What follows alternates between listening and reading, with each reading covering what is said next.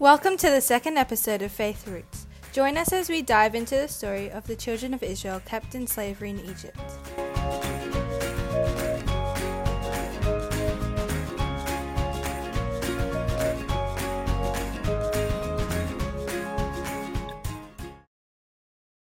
So in our previous episode, Adina and her family were one of the many Israelites who lived in Egypt as slaves.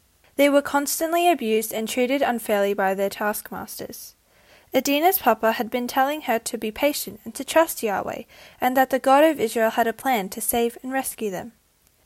Adina and Adela, her best friend, almost lost all hope of being rescued until a man named Moses came along.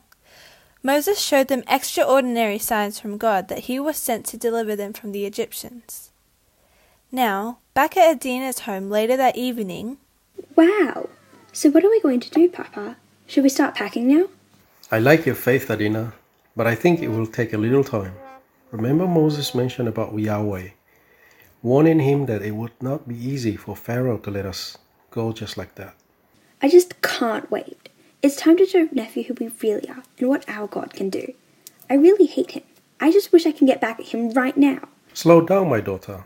Please be patient and careful. Could you please help me fill this bowl with water for soaking the leaves? And Zara, could you please pick out the longest and widest leaf from the pile I bring home later?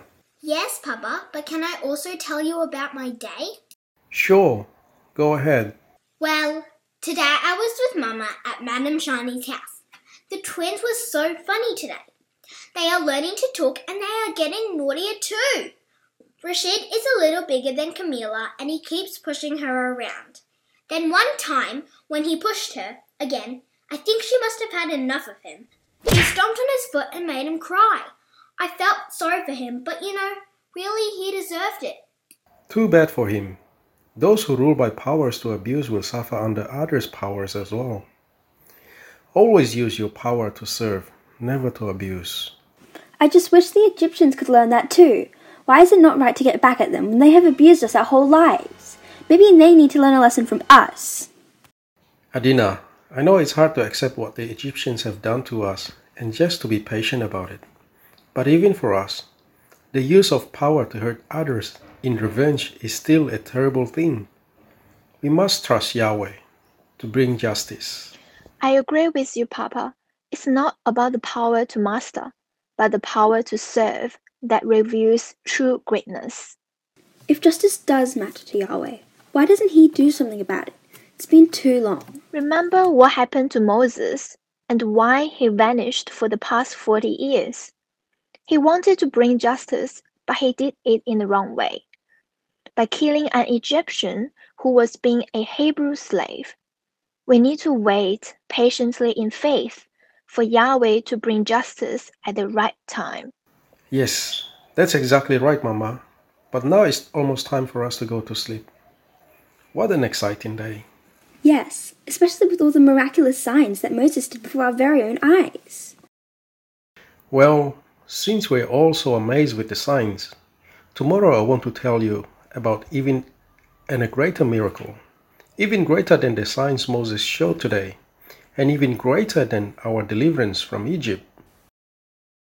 Are you wondering what the greater miracle could be? The one that could be even greater than the deliverance from Egypt? Well, you'd have to keep an ear out for more episodes coming up soon. Now, have a think. What sort of power or talent or privilege has God blessed you with? Have you been using it for His glory? Why does God sometimes ask us to wait? Those are questions that might be worth asking yourself. Thank you for listening to the second part in our Faith Roots series. We hope you enjoyed listening to the story and don't forget to stay tuned for the next episode coming soon.